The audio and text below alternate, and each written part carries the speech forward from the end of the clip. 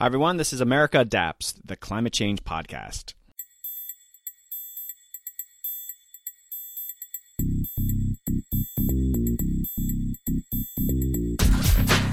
Hey, Adapters. Welcome back to another episode. Let's not beat around the bush here. Yes, my guest today, Dr. Jeff Seal, works for the corporate agricultural giant Monsanto. Yes, that Monsanto you hear in the news for many of the wrong reasons. I definitely want to acknowledge the controversy of hosting Monsanto. I get it. I understand some of the history. That said, Monsanto is a major player on the agricultural scene. They will be a major agricultural presence in the years and decades to come. And in this conversation, I have a substantive talk with Jeff about Monsanto's role in adapting to climate change. To hear a bit more about the history of how Monsanto got on my podcast, listen in. Jeff and I dig into that story. Okay, other news. I just got back from the American Society of Landscape Architects conference in Los Angeles. What a cool event. I spent 4 days talking to landscape architects and learning what they are doing on adaptation. That episode should be out in the next week or so. All right, some additional housekeeping. Thank you to those adapters supporting America Adapts. We are now a nonprofit organization and accepting tax-deductible donations. Go to americaadapts.org and you can easily find the donate page where you can give one-time donations or, better yet, a recurring monthly donation. For the price of a large cafe latte a month, you can support a podcast bringing you the best and brightest in the world of adaptation. For foundations and corporate donors looking to learn more about the podcast and potentially sponsoring on-location podcasts, please contact me at americaadapts@gmail.com. So in future episodes, I'll be doing my first live recording in conjunction with the DC Podfest in mid-November.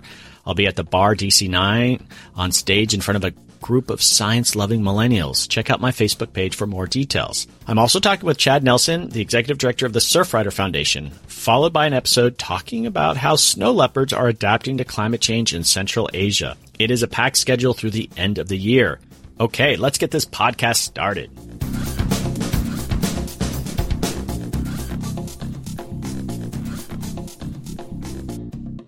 Welcome back, Adapters. On this week's episode, my guest is Jeff Seal, Monsanto's Agricultural Environmental Strategy Lead and Associate Science Fellow. Hi, Jeff. Welcome to the podcast. Hi, Doug. Thanks for having me. And now, did I get that? That was the sort of title that I was given. Is that the correct title?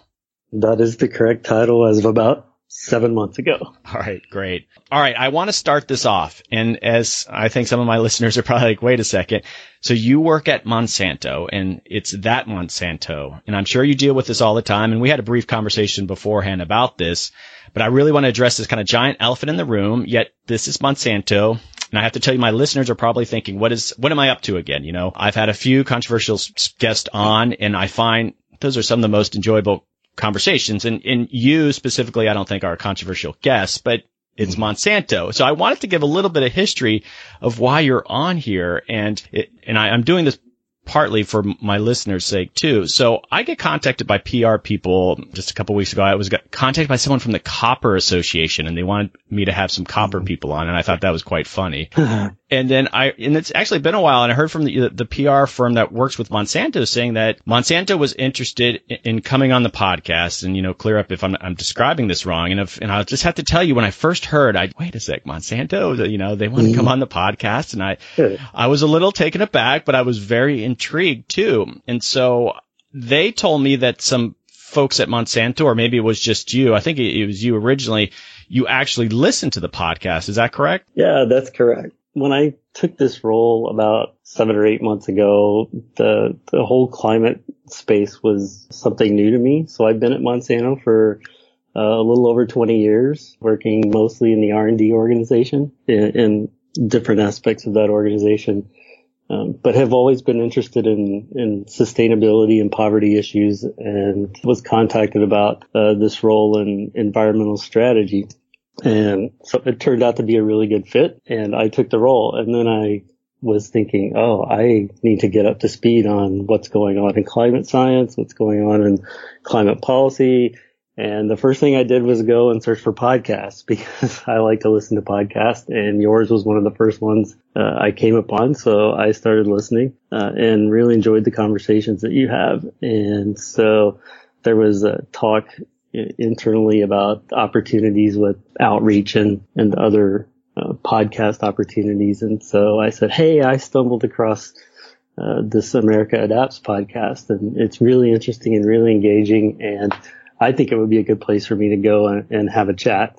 And that's how we initiated it. And here we are today. So I'm really looking forward to it. Well, here we are. And to be perfectly honest, when I heard that you kind of randomly found it, and that's great that you did look up climate change and it showed up with podcasts, you're never quite sure how people find it. And so I was thinking, gosh, people at Monsanto are listening to the podcast. They're learning some things, and that's a good thing. And just a little bit more history. And so I'm in a nonprofit organization, and I have an advisory committee. It's you coming on. It's like I just wanted to make sure I was doing all the right things, and I ran it by my advisory committee, and they had some deep reservations. I just want to throw that out there. But again, I want to have conversations about this issue because it's going to be such a big issue. And I think even non-typical conversations are interesting. And the controversial ones that I've had, the feedback that I've gotten from most folks, they thought it was really interesting, and it's the type of voices that they don't normally hear. And I'm not necessarily lumping with those previous two, but there is controversy associated with Monsanto, and you're not, I guess, naive to that fact. And so here you are, and I know there's groups out there that are very critical of what Monsanto does, and I'm just not here to have that conversation. I really want to talk about your role in adaptation, and Monsanto's a giant corporation, and they're going to be here for a long time. And if they can play a positive role in how society adapts to climate change, I think that's worth exploring. And so I just want to give my listeners a little bit of background. And just so you know, I'm not accepting any money from Monsanto for this episode. You know, some people, hey, he's getting a big fat check from them. That's not happening. Absolutely not. Just clear that air. Okay. So I wanted to just get that out there. And since we did, and I think you get a nice little background about how you found the podcast, let's just start off with, in case for those people out there who don't know, what is Monsanto? So Monsanto is a global agricultural company, and we focus on seeds and genomics and bringing technologies to farmers to help improve their productivity, help to provide food to a growing population. And agriculture in today's world is positioned in a pretty unique space. When you think about the issues that face society today, the big issues of hunger, 10 billion people are going to live on this planet by 2050. There are a billion people that are starving today, so there's already hunger given what we can produce. And then the effects of people that are hungry are also often folks that live in poverty. And so those issues are intertwined. And then on top of that is the issue of climate change. And so, you know, agriculture is positioned in a place that can impact those three large issues that face society today. And it's one of the reasons that I was really excited to take on this role. Monsanto, and I bet they're looked at very differently. So you have the domestic agricultural market, and then you look at international agriculture. And so some of those issues that you're talking about, yes, there are people hungry in the U.S., but it's a much different kind of beast overseas. And so would you consider Monsanto more of an international organization when it comes to your emphasis on, I guess, your climate change focus? Our biggest markets are in the United States and South America. But when we think about the technologies that we can bring to bear to farmers, we think about our farmer customers around the world. And so typically what happens is that the technologies that we develop are applied most of the time in the sort of North American market, but rapidly adapted to other parts of the world. So South America is our second largest place of operations. And so you can see how, you know, technologies are originally developed primarily for use in the United States, North America, then get transferred because the, you know, genetics, the hybrids, the things are different in different parts of the world. And so, you know, it takes time to develop those and for specific geographical locations. Well, I guess maybe we should just focus, and if you want to bring up some international examples, please do. But what do you think the biggest issues facing agriculture are, at least in the United States and North America?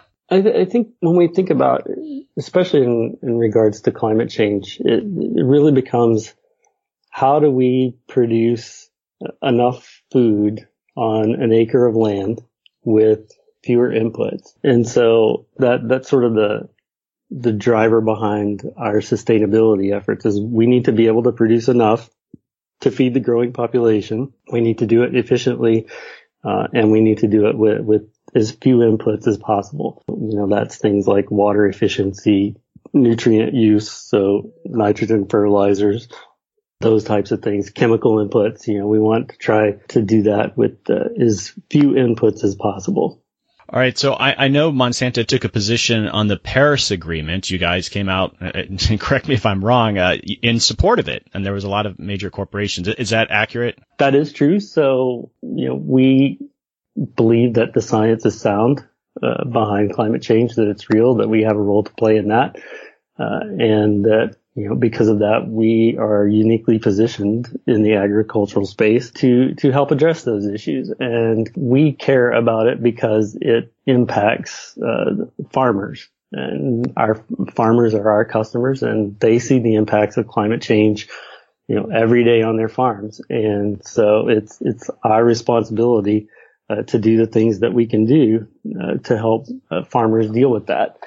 And I guess related to the Paris Climate Accords, at the same time that the Paris Accords were announced, we publicly made a commitment as a company to become carbon neutral by the year 2021 on our operations. And so, we have a carbon footprint, and over the last couple of years, we've developed a multi-tiered approach to reduce that carbon footprint to zero by 2021.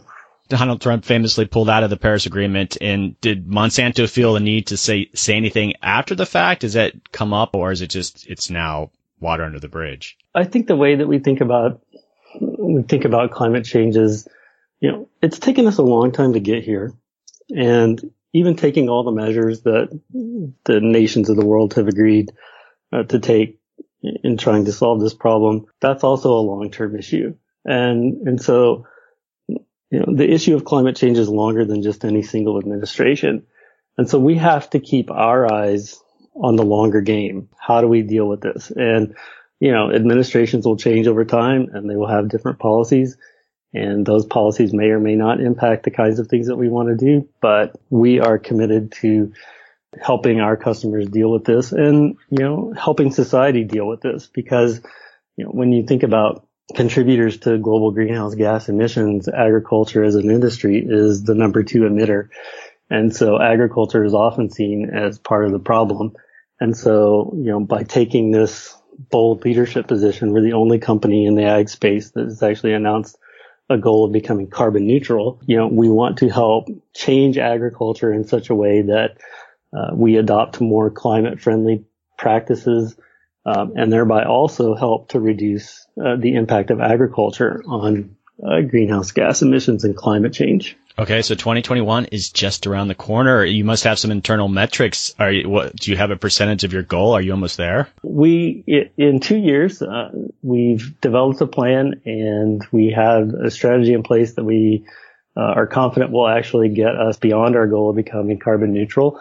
It's still relatively early in the process. We have outlined the steps that we're going to take. We've already taken lots of steps within our internal operations. So we do things like, change all of the lights to LED lights, gradually switch our fleet of cars over to hybrid cars, changing out boilers in plants, working on solar panels in Hawaii, those types of internal projects. Those are all ongoing, and we're making good progress on that. We will be releasing toward the end of the year, the beginning of next year, our annual sustainability report, which will have the most up-to-date metrics, which are just coming in now. The other part of that commitment was to reduce the carbon footprint of our seed production operations. So on the farms where we actually contract with growers to grow the seed that we sell in the following season. So we committed to driving that to zero, and within the next 6 to 8 weeks, we'll be announcing the progress on that. I can say that we're well on our way to meeting that goal, and expect to exceed that goal by 2021. And then, the other part, as I mentioned, was in the commitment, we want to be carbon neutral on our own footprint, but we also committed to helping agriculture become more climate friendly. And so, the third part of our approach to doing that is to really work with our grower customers to help them implement agronomic practices that are climate friendly. Okay, so I don't necessarily want to put you on the spot here, but from my own homework on Monsanto, there's sort of 4 pillars of how you guys are addressing climate change. I don't know if you could speak to all 4. I could read some here, but there's a couple that I really want to dig into. So should I just read them or? Sure, go ahead. Okay, I'm not going to put you on that. So the first one is collaborating with others to advance climate change adaptation and mitigation. The second one is reducing our environmental impact and achieving carbon neutral operations by 2021, which you just described. And then promoting carbon neutral crop production methods, and you sort of alluded to that, working with your partners. And then the final one is driving the fight against climate change in the agriculture industry. And I think the first and the fourth ones, obviously this is America Adapts and focusing on adaptation, that I would really like to dig into. And in regards to collaborating with others to advance climate change adaptation, and we chatted about this before, and again, focusing on the adaptation side, can you sort of give some examples? What kind of partners are you working with? How are you doing that? One of them, the most exciting partnerships that we're a part of, is a partnership that's called the Soil Health Partnership. And it's a collaboration, a group of folks that was between us and primarily the National Corn Growers Association. And the objective of that partnership is to set up demonstration farms. So we find farmers that are open and willing to test out some of these agronomic practices that will help improve the health of their soil. So soil health is really a good place to work in this space because it has a direct benefit to the farmer. It has a direct impact on adaptation, which we can talk about more in detail. And then it also has a mitigation effect. And so as part of that partnership, we currently have enrolled across the Midwest, a broad swath of the Midwest, about 110 or so farms that we partner with. And so we work within this partnership to work with these farmers in implementing some of these agronomic practices that can help improve the health of their soil. A lot of companies, they focus on mitigation. How are they going to be carbon neutral or reducing their carbon footprint? But adaptation is sort of a tougher nut to crack. And have you guys actually developed a strategic plan around adaptation? And just it's a very different thing than mitigation. And so even that partnership you just described, what's the bigger picture? Do you feel, okay, in these landscapes, looking at our models, how is this type of farmer going to adapt to climate change? What does it mean to even adapt? Can you define that? Are you having those internal discussions, or do you feel like you already have a adaptation strategic plan within Monsanto?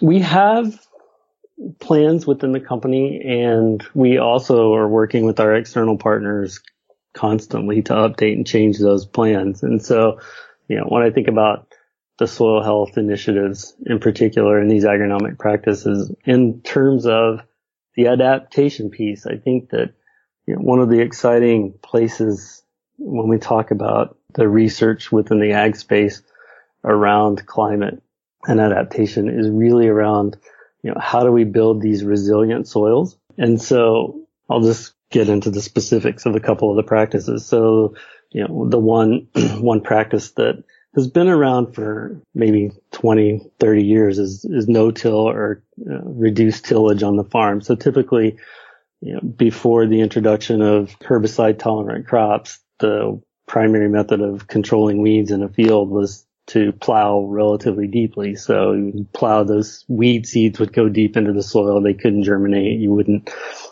have weeds in the field. And so now with the advent in the last 20 years of herbicide tolerant crops, what allows the farmer to do is to spray herbicide over the top of their already germinated crop. The weeds died, the crop doesn't, and then you have a clean field. And that results in fewer passes. You have to drive your tractor over the field less, so there's less fuel usage and those types of things. But what it also results in is, if that tractor is not driving over the field, you're not compacting that soil as badly, and you're not turning it up. So you actually store carbon in the soil, and the storage of that carbon in the soil helps to build up. That makes that field more fertile. So it actually helps with helping to produce yield on that individual acre. So that's one thing. The second one, and one that's probably more exciting and really interesting to folks, is the idea of a cover crop. So a cover crop is defined as something that you plant on the field between the harvest of your primary crop and then the planting of the crop the next spring. And so having that crop on top of that ground over the wintertime has several benefits. The coverage of the field prevents nutrient runoff, so that's a big thing. So especially now, the news with the largest dead zone in the Gulf of Mexico that we've ever seen, caused by nutrient runoffs down the Mississippi. That's one benefit. And then the other benefit is that it actually brings and stores organic carbon into the field when that cover crop dies, and you have that buried root mass, you have the biomass on top of the soil. And so those things really help to build up the organic matter in that field.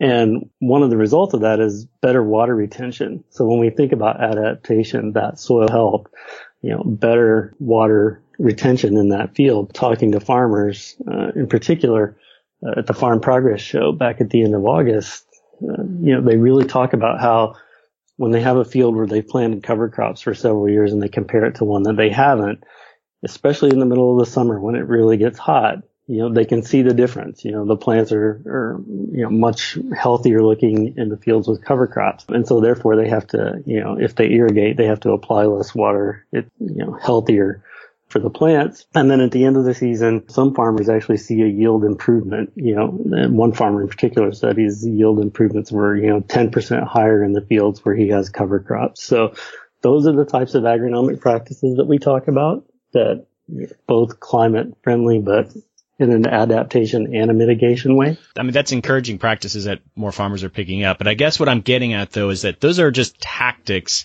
to maybe make at a very micro scale landscapes adaptable to climate change. But I'm just curious, is Monsanto having that larger conversation? Are you sort of saying, all right, when our scientists look at these climate models and they say these portions of the Midwest are not going to have as much water, I mean, are you starting to think, okay, do we need to get more into seed production that's going to be dealing with less water, or do we not even want to emphasize that and we're going to look at these different, I mean, just at a much larger scale? And you look at, USDA, United States Department of Agriculture, they've done some strategic planning around climate change, and I'm sensing you guys haven't at Monsanto necessarily around adaptation, and I would encourage you to have those kind of bigger conversations. What does it mean to adapt at the United States level? And have you kind of thought about that, as opposed to like what you were just describing were just sort of prescriptive things that individual farmers could do? Am I making sense? Yeah, to that point about these practices on individual farms, though, I think what we've found is that the benefits on a per farm basis are maybe modest, but when you spread them over, 90 million acres of farmland in the U.S., then, the impacts can be huge. Toward the latter point about the larger scale of modeling and those things, yes, we do that. And, we've worked with some external folks. One guy in particular who's really, really good, his name is Josh Elliott, and he's done a lot of modeling and published some of his work, the Proceedings of the National Academy of Sciences, and really looking out. And it's like, what happens to farming trends, as we go out 2030, 2040, 2050 in these climate models, looking at the worst case scenario. If we don't do anything, what does it look like on some mitigation pathway, sort of moderate? What does that look like? And so we take that information and think about how the distribution of crops looks. And so, one thing that we know is that sort of the USDA zone. So, people like Garden know this, right? That they are shifting farther and farther north. And so that impacts the kinds of flowers you want to plant in your garden. It impacts how you choose plants in your garden if you grow stuff for food, but it also impacts farmers. And so we look at that and see, if the current pathway continues, then, where we grow corn today is going to shift north. So we think of the Corn Belt as Illinois, Iowa, Indiana. But if we continue down this pathway, then the Corn Belt will shift to the Dakotas, Minnesota, southern Canada. And so if that turns out to be the case, then how do we help those farmers that don't grow these crops today have crops available to grow in that changed climate. And so you can imagine that with that kind of data, then you can tailor your breeding programs to look out and say, okay, it may take 5 to 10 years to conventionally get hybrids bred for a certain geographic location that you want. What do we do if we think in 10 or 15 years that places that we grow corn, we don't grow it today? And the idea is, well, where are places that climate exists today? And can we use our breeding operations and our strategy around breeding in the places where that climate exists today to help develop those hybrids that when it's time to grow them in those new places will be ready to go. And I'm sure this is always a challenge for Monsanto, but there's always that sort of friction that exists with farmers. And let's say there's a competition among resources between, and this even more so internationally. I lived in Australia for a few years, and it was always interesting that they produce actually a lot of cotton out in the outback in Australia. I'm not sure if you're familiar with this. And it's an area that just doesn't get much water, and they've created cotton strains that can do relatively well. But there was such a competition with the broader public and the water use, and then you had these cotton farms. And so I guess my point is that generally, Monsanto is probably going to side with the cotton farmers just because they're your customers, and that's what you do, and you're helping farmers. But then you had that real tension between, well, should they have been planting cotton, even GMO cotton, out in the outback when there's such competition with the public? And I imagine as the impacts of climate change really increase, there's going to be a lot more of this friction of, okay, what is the best use of resources? And as you said, agriculture is just this huge industry across the world. And I hope Monsanto's thinking about this, and how do you head off these competitions among resources between who's your base, but then, all right, what is the public interest at a larger scale? Right. So I grew up in West Texas in the middle of huge cotton fields, and the folks back home deal with this issue right now because those crops, the best of the cotton crops back home in West Texas are irrigated from the underground aquifer, but the levels in the aquifer continue to decrease. And so, when I think about this sort of tension back and forth, I think that as much as we can do to help adapt by, breeding better varieties or creating other technologies that help adapt to those conditions. Ultimately, I think drivers around climate will actually to help change the kinds of things that are done on those farms. When you look at the climate models, it just suggests that what places like West Texas may not be compatible to cotton farming anymore. And, that will just have to change. And, I think that there are places where we can look at the models and think, okay, the types of crops that will be grown in different places are going to change. And so, how do we best prepare to, provide the technologies in certain crops to meet those needs in the places where, it makes sense. Well, and this gets into the issue of maladaptation. I'm not sure of how much you've dug into that. So in a situation where they're growing cotton in an area of diminishing water resources, Monsanto develops a new GMO that cotton can grow even less water, and yet over in the long term, it's still sucking up water resources maybe it shouldn't. And so you get where I'm getting at, just like, okay, yep. Monsanto's role, obviously you're feeding a ton of people, but then there is that friction in areas that shouldn't necessarily be even growing crops. And so I would hope internally that you guys are kind of having those discussions. Yeah, and I also think that, the broader economics will help solve a lot of those issues.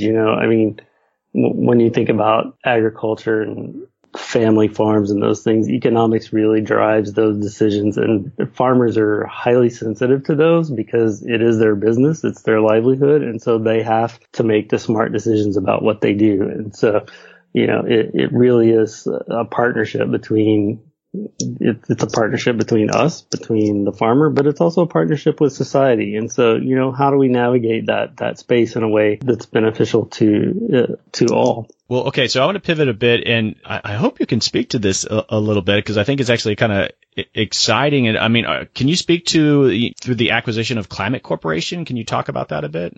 Yes, this is a space that is really exciting, especially in the sense that, you know, everything these days seems to be going towards lots and lots of data. And it's a place where, you know, as we thought about what are approaches that we didn't do at the time that they could really help us to help farmers deal with climate and data and how they improve the efficiency on their farms. We acquired the Climate Corporation, and it's really cool because they take in all kinds of data like weather data. I think in fact they started off as, you know, primarily a weather data company. And so they have very detailed weather prediction capabilities, you know, down to the field level on the farm.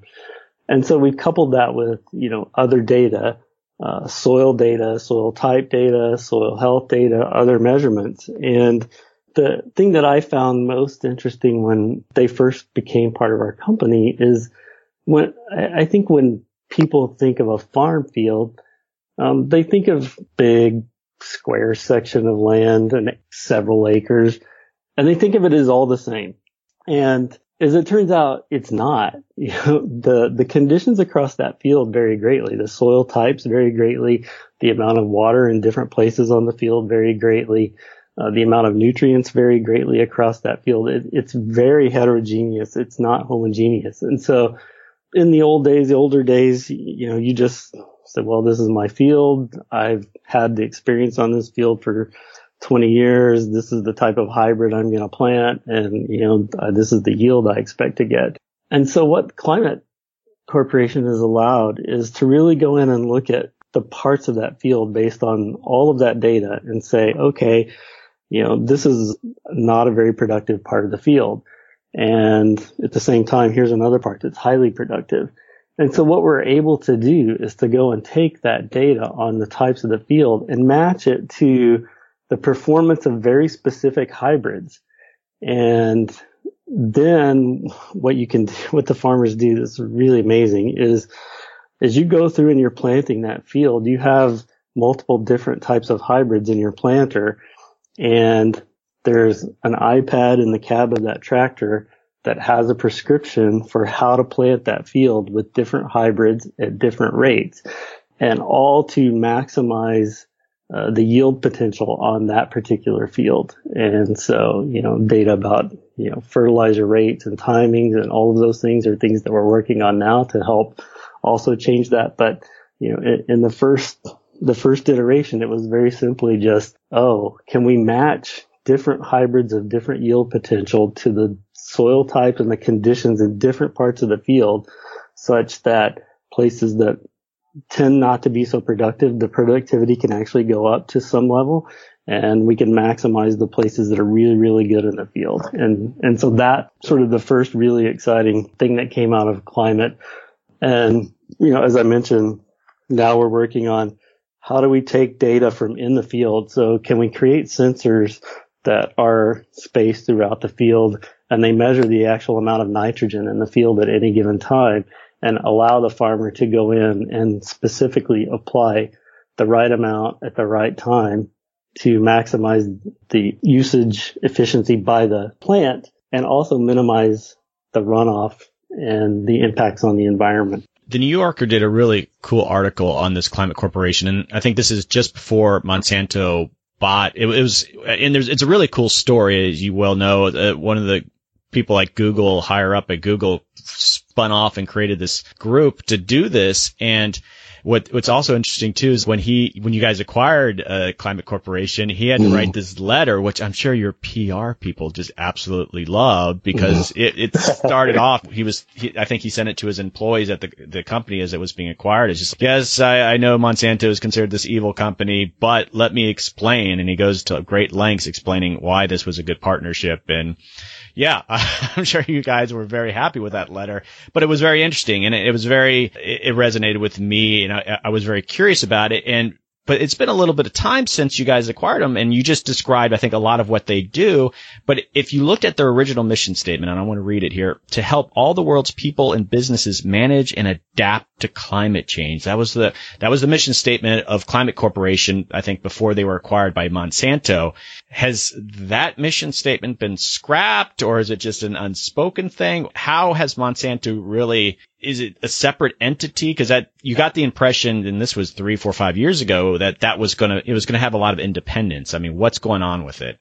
Climate is part of the larger company, but they do have quite a bit of independence in the way that they, think about how they develop products. It's all under the, our technology organization, but that core mission has not changed. And so when you think about, the kinds of technologies I just talked about, there are things that we're rolling out, broadly across the farms in the U.S. But now it's a technology that is really, really sought out and is being rolled out in South America. And we're finding that farmers in Brazil are enthusiastically adopting these data tools because they see the value that they add.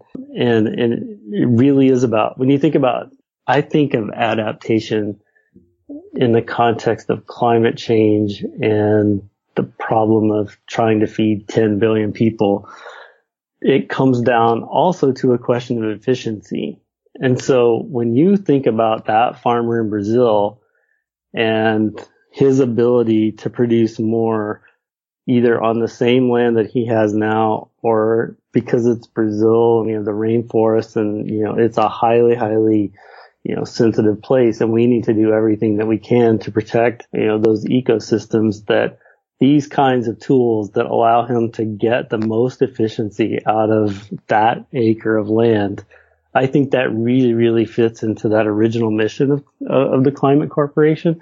And, I think it's, broadly in the DNA within the company. And I'll have the link, especially to the New Yorker article. It really is fascinating. It's an area I don't deal with big data. I'm not a technical person, but just what you described, the sort of fine scale information that even at the farmer level can get to make decisions. I mean, they talked about a farmer kind of plugging in the numbers like, oh, had I done this 6 days ago, I could have produced 3.5 more bushels of corn. I mean, you obviously can't predict every little thing, but the amount of information crunching that's going on is fascinating. And it occurred to me, my background is in conservation, wildlife conservation, and those groups do vulnerability assessments and they do bits of modeling, but they are just tiny shops. They don't have the resources that Monsanto has or even Climate Corporation has. And when they do these downscale vulnerability assessments, like, okay, what will the habitat be for this species in this area? And it's just a crude measurement, and very few really get an opportunity to kind of crunch big numbers to get an accurate assessment of how you downscale these things. And it would be so useful. And I'm just curious that you guys are in the business of making money, but I look at that mission statement, but I think, have you guys ever partnered or experimented with like working with maybe some other sectors and look what we can do for you here? I think of the fine scale. You work with the land trust. You work with those kind of groups, what they could do with that information. Has that come up?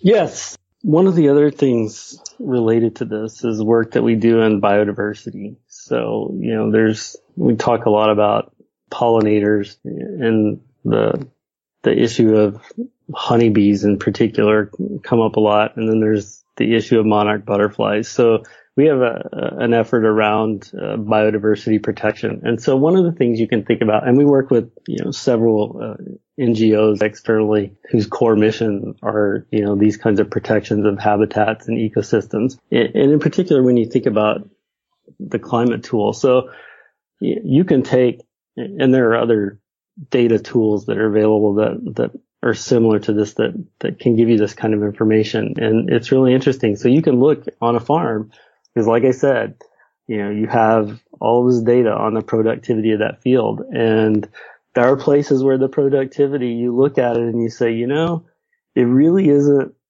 a very good idea to grow corn on that part of the field.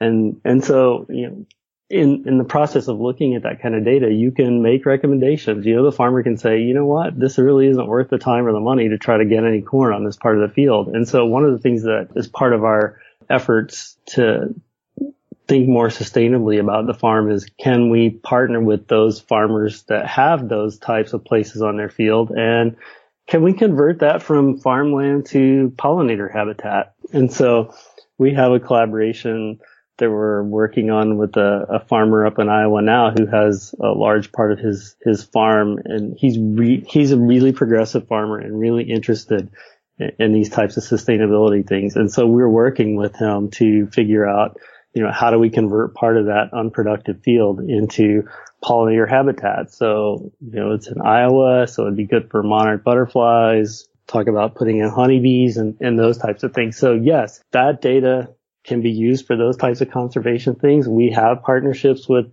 the Nature Conservancy. We've done some work with Conservation International. So that type of data can definitely fit into those partnerships. And I think there are a lot of smaller groups too that, Climate Corporation, I don't know if they get into the pro bono work, but I would sort of say to you too, is that even though you guys have access and just people, the amount of computing power that these groups are working with, it'll blow your mind. And so it's resources that your average conservation group is never getting access to. And so, but I would say that a lot of these conservation groups and these vulnerability assessments, they're really doing some clever, creative ways to do a vulnerability assessment. And I think actually on your side, you could potentially benefit. Like if you are working with farmers, there's ways of looking at, okay, how do we integrate with this landscape more effectively? How do I stay farming, but how can I improve habitat? And so I would encourage you that there is more of this outreach. And if you're working with groups like Nature Conservancy, they're doing some innovative things. But I just think there's a lot of smaller groups out there that are just chugging along who just don't have these resources.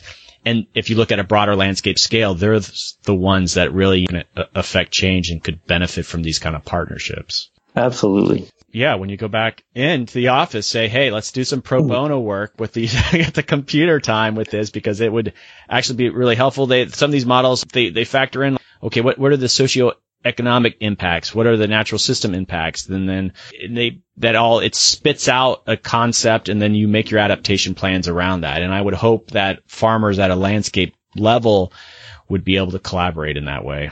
Yeah, and I think that's absolutely right. I think when you look at the way these tools work, right? So when you think about, there's sort of the scientific data that goes in behind it, which is what drives the kinds of decisions that are made on, what do I plant, when do I plant, and all of those kinds of things. But then, like you said, you can put economic models on top of them, right? And so then it starts to give them a cost benefit analysis, and then you might make different decisions. And, I think that that's the kind of data that is really useful to the broader sort of ecological concerns and those types of groups. And, we're willing to reach out and work with partners to do these kinds of things as appropriate and as we find overlapping values. So I want to talk a little bit about this last bullet point, driving the fight against climate change in the agricultural industry. And so Monsanto, you're in the business of dealing with farmers, and I'm not saying anything new here. Farmers can be quite conservative. A lot of people live in rural areas. And I bet if you did some polling that, there's probably a higher number of farmers who are very skeptical about climate change. And so you guys have jumped fully in. You've acknowledged that you believe in the science of climate change and you want to do something about it. And you're out there communicating with these farmers and you're working with them to adapt to climate change. But are you actively trying to communicate the broader issue of climate change? What we find is there's a broad cross-section of beliefs around climate change. So I mentioned this one farmer who's highly progressive and he wants to, drive his farm to a place that's highly sustainable and does all of these practices, and he's setting it up as a model for farmers all across Iowa. And then, there are other farmers that when you talk to them, it's like, you're absolutely right. Well, I don't believe in this. And, it runs the entire gamut. But I think when you go to any individual farmer, they experience the impacts of climate change and climate variability every single day on their farm. And they know the impact on their bottom line. And so I think that from our standpoint, we want to talk to the farmers and say, look, this is happening. This is what you see on your field. These are the kinds of tools that are available to help you deal with that.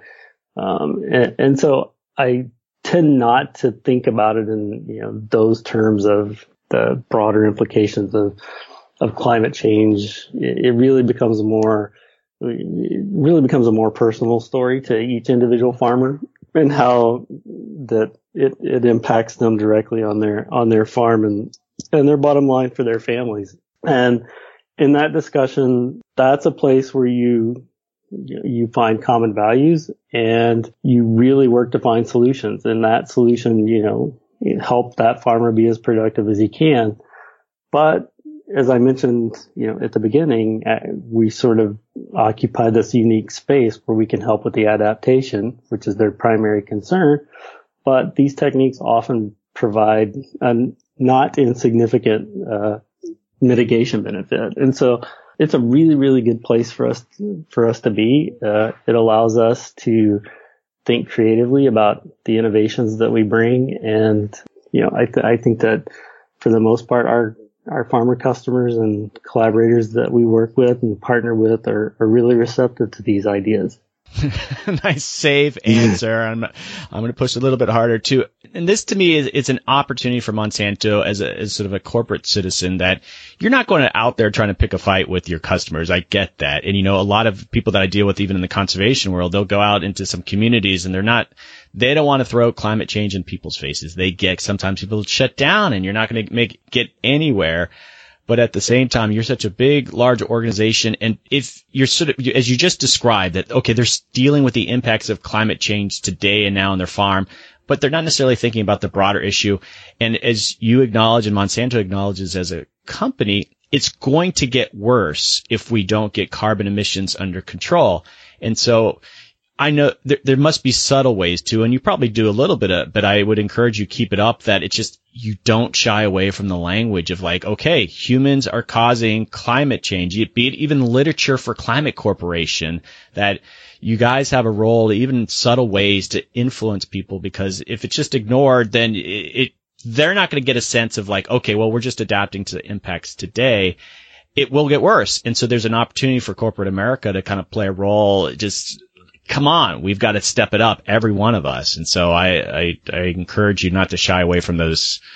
I've said that to many guests on this show. Right. So a couple of things that come to mind. First of all, I don't think that in the direction that we're going, that we shy away from those conversations. And I think in particular, so, every summer, end of summer, there's this huge ag trade show called Farm Progress. And I was fortunate enough to get to go this year and participate. And, all the companies, they bring out their big new shiny tractors and all their latest technologies. And we have a big space where we demonstrate things. And one of my duties this year was to talk about these practices, especially around cover crops and no-till. And you have farmers that come up and say, no, I'm not interested. And, you start to talk about the benefits. And so we always start with the benefits directly to them. But then we always come back to this broader societal piece, because, our driver for talking about climate change and thinking about climate change goes back to the point I made, back at the beginning, that ag is the second largest contributor to greenhouse gas emissions, and it is seen as a problem. And our job in talking about our footprint and being carbon neutral and pushing agriculture is so that agriculture can be seen as part of the solution. And so, when you frame it in terms of, yes, this climate change is real, it's happening, and these are things you can do to help. And, if you would take on these practices that help decrease nutrient runoff in your field, then you proactively take these actions and help to solve that problem. Then you become part of the solution. And people talk about that as part of the solution, which may prevent, other solutions from being imposed. And so, when you talk about it in those terms, then, I think that's your foot in the door to talk about the broader issues. And as you said, we took the leadership position in this. And just last week, our CEO, Hugh Grant, was at a CEO forum, I think, with Forbes. And he reiterated the call for agriculture, as an industry to take on more of a leadership role and partner together, because, this is not a problem that we're going to solve by ourselves. And, that's the reason why, as part of our approach to climate change, it really is about collaboration, partnerships, and really trying to help, create a space where we are seen as part of the solution and not the problem. Well, I'm just giving you all sorts of great advice here, and I would love to see Monsanto, and I've had some traction with it with this podcast that a lot of people it rubs them the wrong way when you talk about mitigate. Oh, I got to change my light bulb. I got to do this and that. And it doesn't drive a lot of people's behavior. But when you do something proactive like adapt to climate change, it hits them a different way. And it would be great if Monsanto would experiment with sort of marketing language of, we are helping you adapt. And you are doing that, but I'm just saying a specific marketing campaign where you're trying to do outreach to the rural sector of like, okay, you are helping us adapt to climate change, and some might kind of be climate change, but the language of adaptation, I think, is a lot more appealing to folks because it's like, oh, we're doing something today, taking action, and this is something I can relate to. So yeah, get your marketing people on a big adaptation PR, and I would love to see that. It's a great point, and it is part of the conversation, and, perhaps it should be a bigger part of the conversation. And, I got to get one day, because you're dealing with farmers, and one of my previous positions, I worked in Georgia with this conservation group, but we dealt with farmers quite a bit in it. And if I have any farmers listening to this, they'll probably send me some nasty email, but this notion that farmers are always going to look out for the best interests of their land, and I always had a problem with that. In Georgia, like I was there, and the director of my organization, we were in South Georgia and in front of a group of farmers, and we were talking about conservation tillage. And, as you know, it's a great practice to keep the soil healthy. And in Georgia, the uptake of conservation, it might have changed now. This was like 15, 20 years ago. It was like 28, 30%. It wasn't even 50%. And there was all sorts of issues with water use and poor irrigation practices.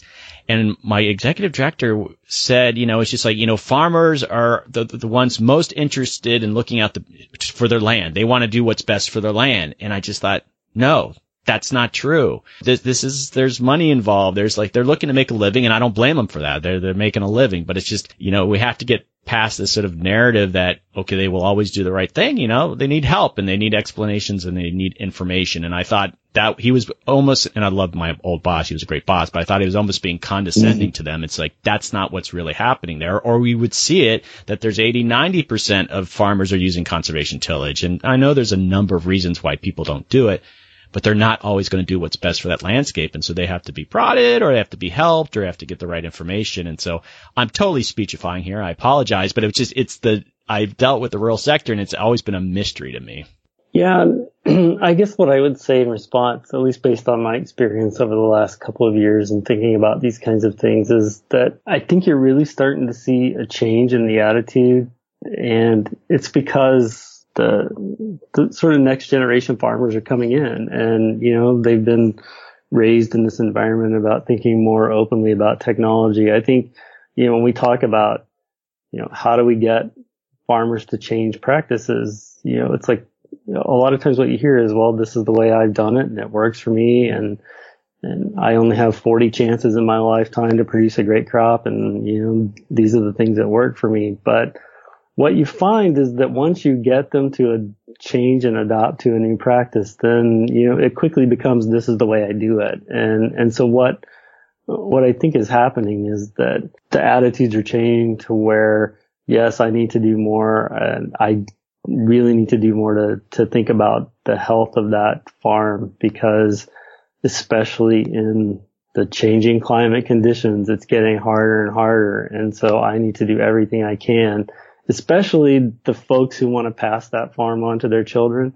They really, really want to make sure that, they do the right things for that piece of land, because it will keep it productive. And it also increases the value. And so I think those things are bigger drivers now than they may have been 15 or 20 years ago. And, for the most part, the folks that we work with, are really receptive to these ideas. And so I'm hopeful and I'm optimistic that, within the next 5 years, 10 years, as we continue down this pathway of thinking more about climate smart agriculture broadly around the world, that we can have a big impact on how our industry as a whole helps to protect the environment. So I sort of want to wrap this up. I just had a couple more questions. It's been a fascinating conversation for me. I hope so for you. But absolutely. Okay, so I've talked about partnerships, and I think that's one of the main things that you guys are talking about. And I've alluded to, I have this bias toward conservation groups, and there's this issue of adaptation.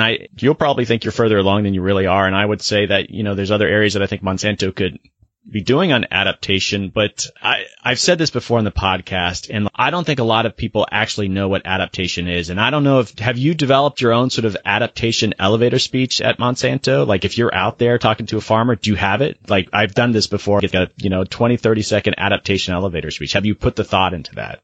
I do not have an adaptation speech. That's okay. I was going to put you on the spot if you had one, but if you don't, I don't want you. If you felt like you could do it on the fly, great. But do you think you could? So as I think about adaptation, let's try this on the fly. 30 seconds. Only 30 seconds. Okay, let me look at the timer. So in terms of adaptation and the role of agriculture, we need to think about in terms of how do we produce enough food to feed 10 billion people, and we have to do it on less land because, to today's productivity levels, we are not going to be able to produce enough food to feed those 10 billion people. And so we need to take all of the technologies and capabilities that we have, and even ones that we have not yet thought of, to really drive innovation in agriculture so that in changing climate conditions that we can meet the needs of all of the citizens on Earth. Okay. You kept it short. Yep. I'll give you my critique because I've done this before. I'll be like, all right, give me your adaptation. I'll give some critique. And I think you cover it from the ag sector. I might have just brought in a little bit more about the impacts of climate change just because that resonates. Mm-hmm. But anyway, to me, it's a useful thing because adaptation is this wonky, as you can appreciate, think, what is this again? What are you talking about adapting to climate change? And my point is that, especially with conservation groups, they're still not quite sure what adaptation is. There's this Supreme Court justice, and it was regarding a pornography case, and you've probably heard this before, is that Justice Potter, talking about porn, he knows it when he sees it. And so people in the adaptation universe, we're not quite there yet because do we know what adaptation is when we see it? And that since it's an emerging field, which I think one part of makes it a very exciting field because, we're helping define it, but at the same time, people aren't quite sure what we're doing here. And, I would hope that Monsanto and agriculture would drive this conversation around what really is adaptation, but don't do it alone and don't do it with farmers. I mean, reach out. I still feel like you guys need like a national adaptation strategy, and you recruit some partners in other sectors to help you write that if they want to work with you.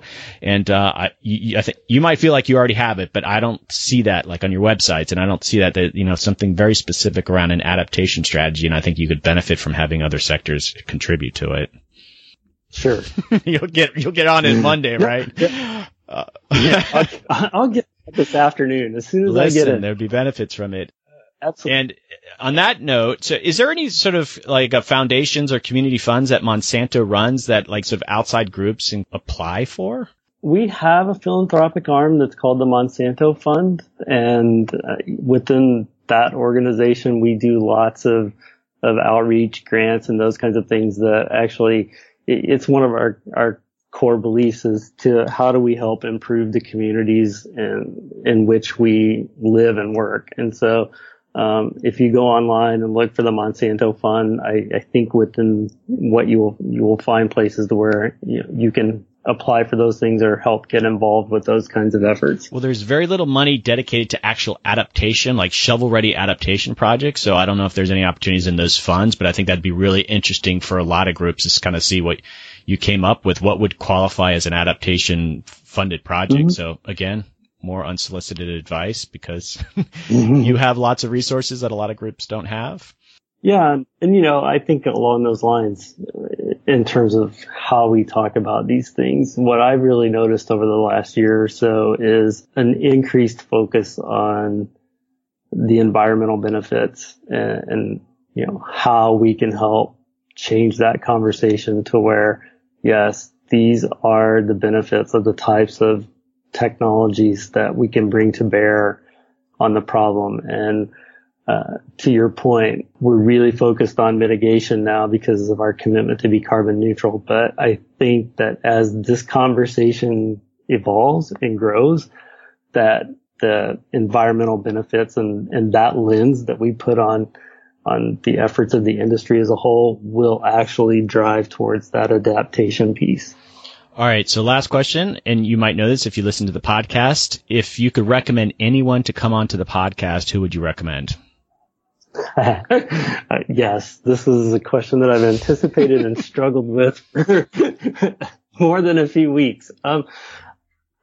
So here's my answer. There's a guy that I met recently that we work with as part of our external group of advisors on climate stuff. His name is Dr. Chuck Rice. He's a professor at Kansas State University. He's, I think, a microbiologist by training. He is a world recognized expert in soil health and the impacts on soil health. He also was part of the group that won the Nobel Peace Prize a few years back because of his work with the UN and the IPCC. Fascinating gentleman. Loves to talk about soil health and the things that we can do in soil health that have a direct impact on climate change. So he's an awesome guy, and I think he would have a really good conversation. So you have an in with him? Well, I do. Yeah, then that's always better if someone can help make an introduction. So yeah, if you could, that'd be great.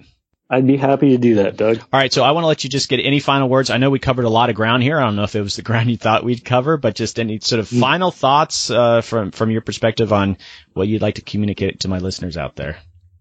Just to close things up, I think that it's been a really useful and interesting conversation.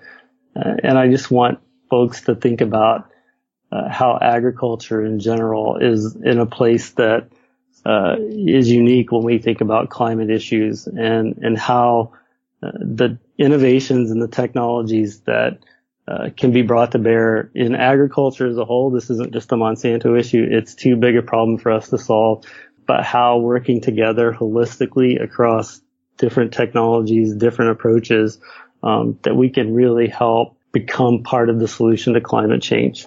Okay, well, I appreciate you coming on. And again, I had reservations early on about you coming on, but I find that a diversity of voices, we're all going to have to start thinking about adaptation. And it's good that agriculture corporations are going to be a big player. So it was important to hear from folks like you. So thanks again for coming on.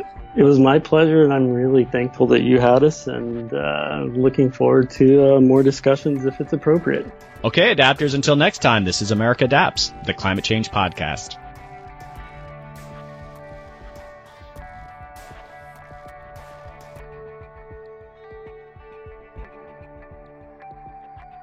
Okay, Adapters, that is a wrap to this episode. Thanks to Dr. Jeff Seal for coming on the podcast. I realize Monsanto is a controversial company. There are groups out there keeping them honest, and I hope they keep doing what they are doing. That said, I think Monsanto will likely play an increasingly important role in adaptation in agriculture, and I hope we can look at ways to make sure corporate ag doesn't become a source of maladaptation, but true beneficial adaptation. Some more takeaways from the episode. I still think Monsanto needs to internally articulate what their adaptation goals are. The farming community is still somewhat conservative, and Monsanto could play an important role in climate outreach. Companies like Monsanto could easily become sources of maladaptation if we and they are not careful in the years ahead. In the podcast, we talked about cotton. If they keep making new breeds that need less water, it just puts off the inevitable tough decisions of diminishing water supplies. I hope they can lead the transition away from non-sustainable crops. Climate Corporation could be an incredibly important resource not only for farmers but other sectors. If conservation groups and Monsanto can find common ground, there is significant potential into tapping into big data that benefits both sectors. And yes, that's easier said than done. Okay, some final housekeeping. Don't forget to join the Facebook page and the Facebook community group. The group is private, but just search for America Adapts and ask to join, and I'll approve it right away. It's a chance to hear insider info on the podcast and to see what other listeners are sharing on that Facebook wall. Some great conversations have come out of that group. Again, I say this every time, and I mean it. I love hearing from you. Just say hi. I hear from people all over the globe. If you have an idea for a guest, let me know. Seriously, it is the highlight of my week hearing from you. You can do it right now. You can do it on your phone. You can do it on your computer. Just give me an email. Tell me what you think. Tell me what guests you want to hear from. All right. I'm at americadapts@gmail.com. Send me an email. All right, don't forget to check out the website, americaadapts.org, and all this information is in my show notes, especially the link to that donate page. Okay, adapters, keep up the great work. I'll see you next time.